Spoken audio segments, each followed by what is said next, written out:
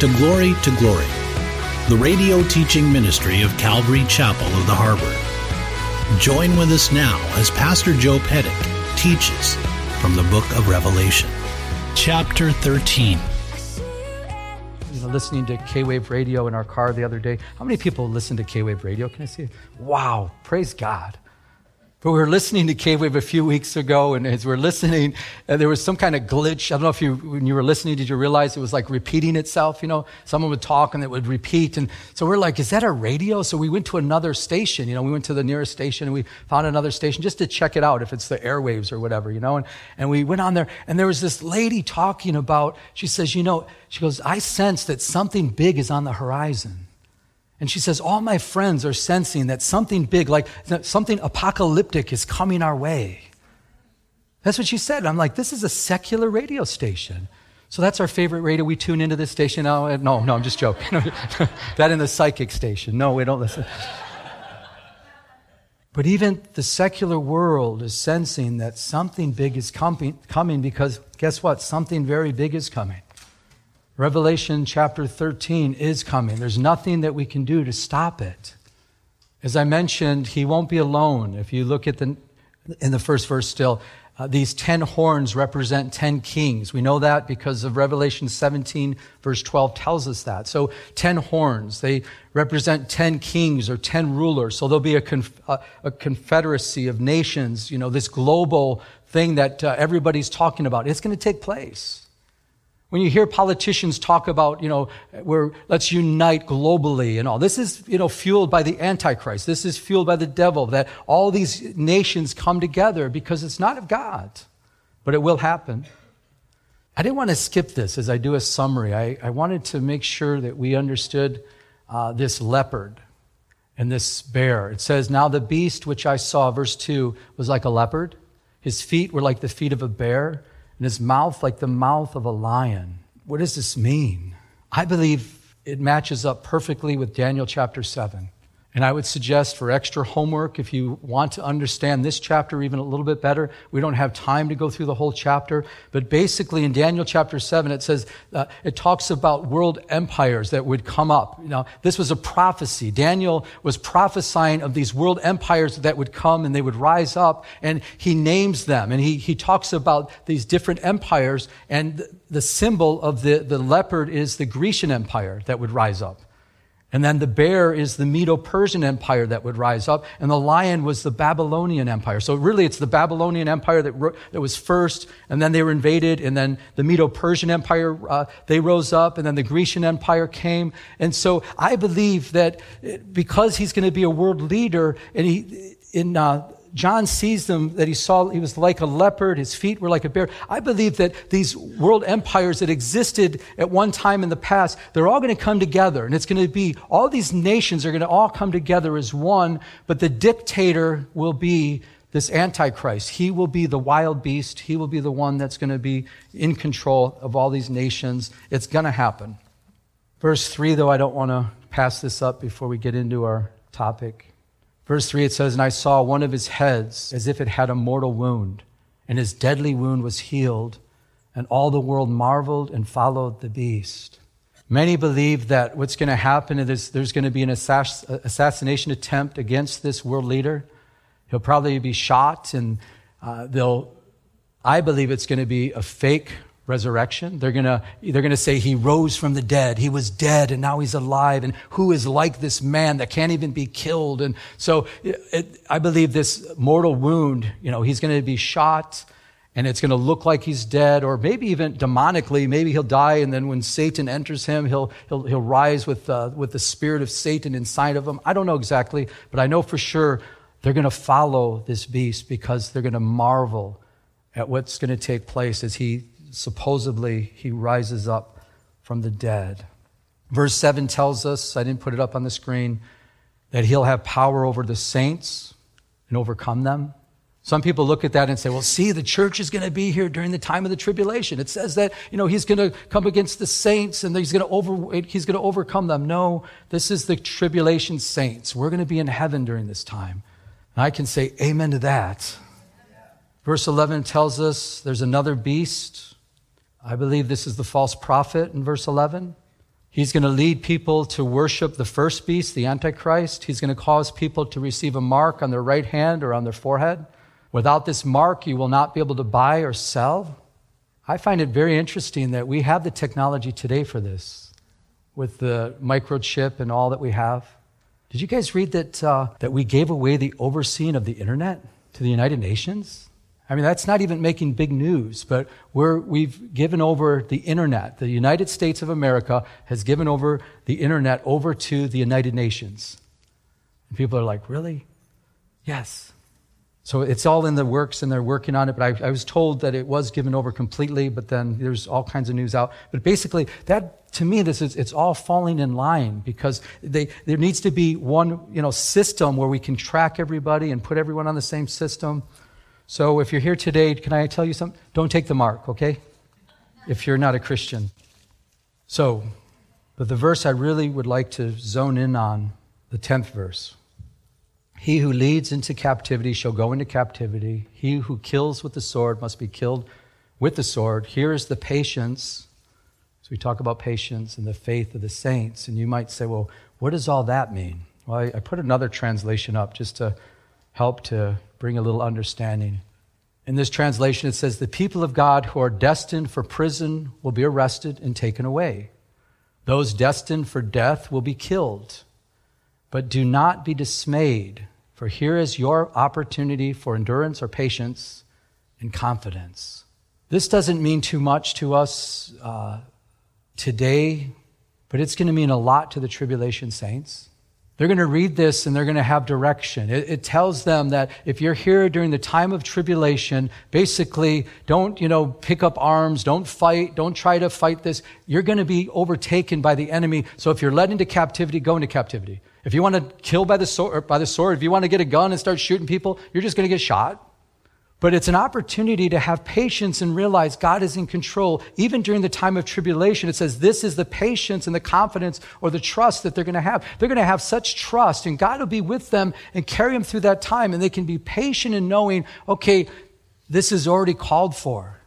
You see, you can't stop the Word of God. What the Word of God says, it's going to happen no matter what you do. So but basically, this verse is going to help the tribulation saints to say, oh, guess what? We're going to be overcome by the Antichrist. We're going to be locked up. We're going to be put in prison. We're going to be killed for our faith. But God already told us it's going to happen. Let's just use this as an opportunity to show our faith and to show our patience. And we won't be rattled. And though it doesn't have application for us during the tribulation period, I think it has plenty of application for us now. That when tribulation comes, when difficult time comes, we can have faith and patience knowing that God is on the throne. God has told us in this world we're going to have tribulation. We're going to have, we're not going to go through the great tribulation, but in this world we will have tribulation. We're going to have difficult times. But we can be patient and we can endure and we can trust that God's on the throne. Be patient. It's so awesome. Tuesday night I shared how about a year ago I went to a council meeting, a city council meeting. And as I was there, they had somebody get up from the Interfaith Council, right? So the person gets up and they pray over the city council, nothing in Jesus' name. And a couple of times I've gone there and they're like, kumbaya, hum, bum, and you just bless them and do this. And we're just so spiritual and that's all. And every time I go to the city council, it just, inside of me, it just irks me. And I'm like, in Jesus' name, pray in the name of Jesus, because there's no power in any other name. And these are our city officials. That's the mayor of Huntington Beach. These are the city officials. They need to be prayed over in Jesus' name. They need the wisdom and the knowledge of God to be able to make decisions for this city. Amen? So I remember walking out of there, and every time I would go, I would just walk out, and I would just be so stirred up. I'm like, Lord, I'd like to do that. I want to pray in Jesus' name. They need to have someone to pray in Jesus' name. And just recently, a friend of mine, he's a planning commissioner for the city, and he's running for city council, Patrick Brendan. And I mentioned to him, I said, I would love to do an invocation. I'd love to do that prayer over the city, and he says, well, Joe, I'm running for city council. If I'm mayor, I want you to be the one that's praying and do my invocation. I said, yes. Well, he just recently had an event, and he says, Joe, can you come and can you pray, do the invocation over my event? And I said, I would love to. So I'm just like, Lord, you put this in my heart like a year ago, and you've been stirring me up the last few months, and now I get a chance to go there, and I go to this event. The mayor's there, the mayor that's going to, the former mayor's, one of the former mayors there, another mayor that in December, she's going to get sworn in, and she was there, and I get up and I pray over this event. I pray over Patrick Brendan and his wife, Anto, and I'm just like, God, you're so good. In the name of Jesus, just bless them and raise them up. He's a conservative. He loves the Lord, and just, touch this man. I'm like, so blessed. I'm just sitting down thinking, Lord, this is an answer to prayer. This is so good. Well, check this out. Patrick gets up in front of everybody and he says, I went through a difficult time. Politics can be real tough, and it's real tough on my wife. It's pretty vicious. And he said, as I was going through this difficult time, he says, Pastor Joe gave me a scripture out of Romans chapter 13. He goes, Pastor Joe, can you share with everybody Romans chapter 13?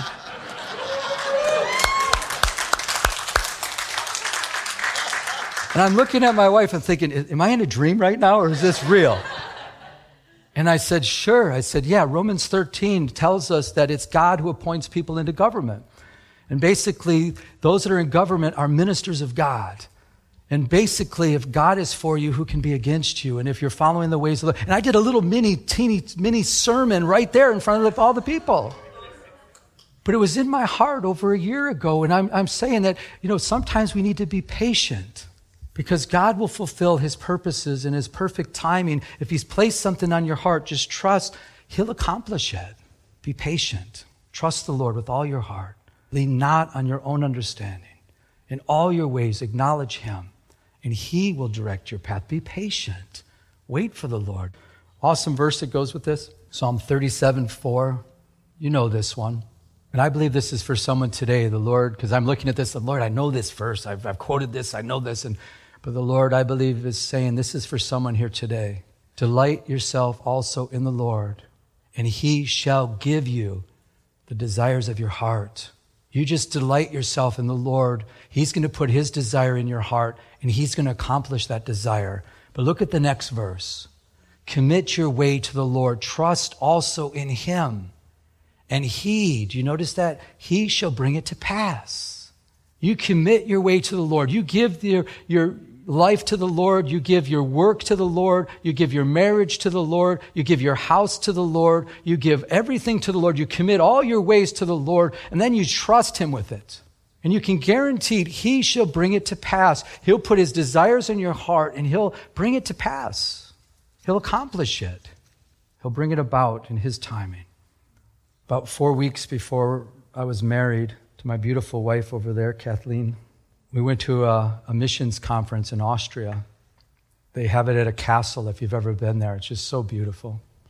It's a beautiful castle that overlooks the lake, and it's a wonderful place to be. And I remember being there thinking, Lord, what a wonderful place to court my wife to be. And this is just so beautiful.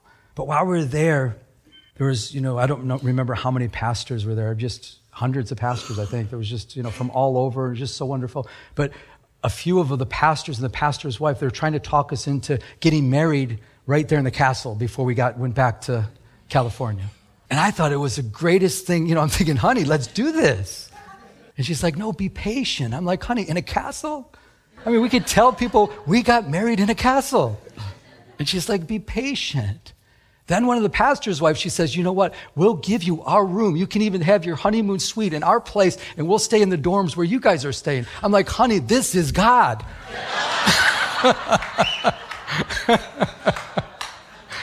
In a castle. And I remember she just kept saying, be patient. It's okay. People are going to be there waiting for us. We have the ceremony all set up. We've got, the groomsmen, my bridesmaid. I said, we can still do all that. It's okay. But be patient. Proverbs 14:29 says, a patient man has great understanding, but a quick-tempered man displays folly. A patient man has great understanding. Do you ever notice when you get nervous or you get worried or you get anxious, you lose understanding? Do you ever notice that? But when you're patient about things, when things come your way and you don't allow it to get you all stirred up and anxious and excited or fearful or dreadful, you have great understanding. You're able to, make wise decisions even during the most difficult times of your life. You can make good decisions because A patient man has great understanding, but a quick-tempered man displays folly. As we talk about patience, James has a lot to say about patience. James chapter 5, verse 7, it says, "Therefore be patient, brethren, until the coming of the Lord." So right to the end, just be patient. Then he says, "See how the farmer waits for the precious fruit of the earth, waiting patiently for it until it receives the early and latter rain. You also be patient. Establish your heart, for the coming of the Lord is at hand." The word establish means, render constant. Keep your heart constantly on the Lord and be patient. Farmers, they have to wait for their fruit. They have to wait for the vegetables. It's not like, they plant a seed and just, wouldn't that be awesome though? You plant a seed, wake up in the morning, you've got big crops. It doesn't happen that way. You have to water it. You have to wait. You have to wait for the rains, and you have to, it takes time. And that's how we're to be patient, wait. I love the verse in Isaiah the prophet said, "Those that wait upon the Lord shall renew their strength. They shall mount up with wings like eagles. They shall run and not grow weary. They shall walk and not faint." Waiting on the Lord, being patient. I'll tell you, we live in a world that's just instant, isn't it? Everything's instant. We want things instantly. Instant text. And then when we send someone an instant text, we want an instant answer, don't we? Do you ever text somebody and you're waiting like, are they mad at me? They're not getting back with me, Did I say something wrong? And then you look through your text and say, maybe I messed up. And then you read it and it's like, oh, no wonder why they're not getting back with me. It doesn't make any sense. It's like, okay, then you re-text her. But we want instant answers. Everything's instant. We have microwaves so we can have instant meals. Movies on demand, right away. Internet, instant information. Photos, instantly. We can if something happens, we just click, video, photos, everything. Just instantly we have it. Everything's so fast. Instant emails. I don't know, are you blown away? I'll send myself an email and then I'll have pictures and stuff and I'll send it and it's there. It's like, we're talking within seconds, it's sent. I'm like, how does that happen? If you call somebody and you say, oh yeah, send that to me. And it's like 20 minutes later, what's happened? Is something wrong? 20 minutes. I remember the day in business, it's like you'd send something, put it in the mail or whatever, and it's like you have to wait for it to, or you'd wait the fax machine, but now it's just instant. I remember the day we didn't even have answering machines. Do you remember that day? Literally you'd call somebody up, and if they don't answer the phone, you can't leave a message, and you'd call them back later, an hour or two later, they're not home, and you call them back. There's no way you weren't able to leave any voicemail or nothing. And I believe we were more patient back then. Everything's instant. But yet we're called to be patient people in an instant world. And the only way we can obtain this is by abiding in Jesus. It's part of the fruit of the Spirit is patience. We're told that in Galatians chapter 5. But the fruit of the Spirit is love, joy, peace, long-suffering. That's patience. Kindness, goodness, faithfulness, gentleness, self-control. That's patience. Against such, there's no law. As we abide in the Spirit, we're able to be more patient. As we are in the flesh, we're not patient. To this day, my wife and I, we just the other day, I'm thinking about being patient, and we went to the grocery store. This happens all the time. We get our groceries, and the first thing I'm doing, I'm looking at the lines. What's the shortest line? I just want the shortest line. I don't think I've ever gone to the grocery store not even looking at which line is shorter. I never do that. I'm always looking, what is the shortest line? And then what we love to do too, we'll split up. She'll go to one line, I'll go to another line. And it's like a contest. Who can guess, and we watch the cashier to see, I'm looking at who goes faster. Sometimes I'll take a longer line if I got a faster cashier lady. And it's like a little game, and we'll go in line, and I'll say, okay, who wins? It's like, then she'll get out of her lane every time. I win all the time. No, I'm just joking. But I'm like, really? We're that impatient? And I'm yet to change that. I mean, it's a fun game that we have, but I get very impatient if I have to stand there and wait and wait and wait in lines. It's the fruit of the Spirit. Patience. able to accept or tolerate delays, problems, or suffering without becoming annoyed or anxious. Does that describe you? How do you deal with delays and problems? Are you annoyed? Are you anxious? When problems come your way, when delays come your way, are you patient? Second definition, able to remain calm and not become annoyed when waiting for a long time or when dealing with problems or difficult people. How do you deal with difficult people? How do I deal with difficult people? Are we patient? And the third one, my favorite, patience is a calm endurance based on the certain knowledge that God is in control. Do you have that calm, that endurance, realizing God is in control? No matter what happens, God's on the throne and he's in control. A little test. This is a quote from Joni Eareckson Tada. She said, "The times we find ourselves having to wait on others may be the perfect opportunities to train ourselves to wait on the Lord." Isn't that true? We find ourselves waiting on people. It might be an opportunity to wait on the Lord, to realize, God, you've allowed this delay. There's been many times when, I have something fixed and planned and it's going to go this way and there's a delay. And whenever I'm frustrated in the delay, nothing happens and it's just terrible. But whenever I'm just resting in the delay and I'm like, okay, Lord, you've allowed this delay, I'd say almost every time there's a person there that needs to be ministered to. There's a person there that God wants me to meet. There's a person there that God wants to talk to. And there's an opportunity waiting for us. So remember, the next time a delay comes or something takes place where there's difficulty, maybe it's an opportunity for you to wait on the Lord and watch the Lord work. As Christians, we're called to be patient people. Love is patient. Love is kind.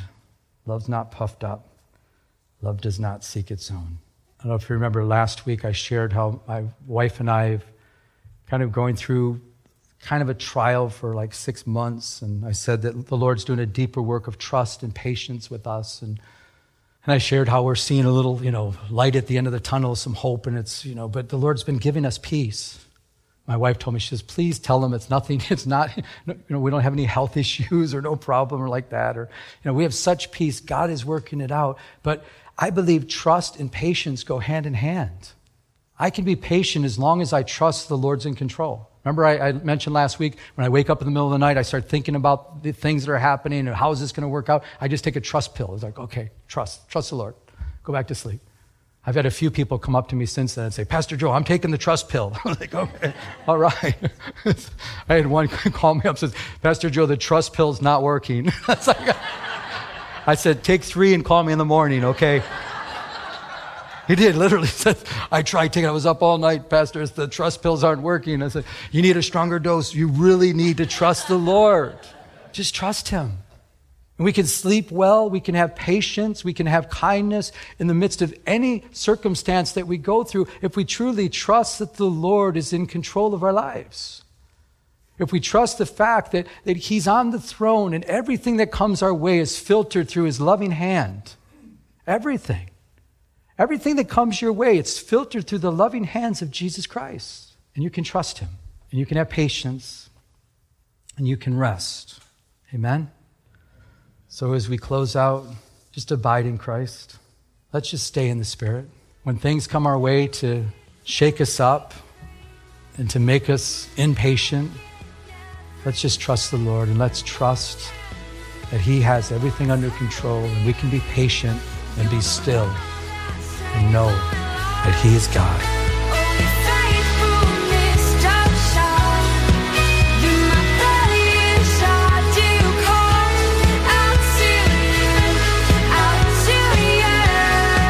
You have been listening to Glory with Pastor Joe Pettick, an outreach of Calvary Chapel of the Harbor.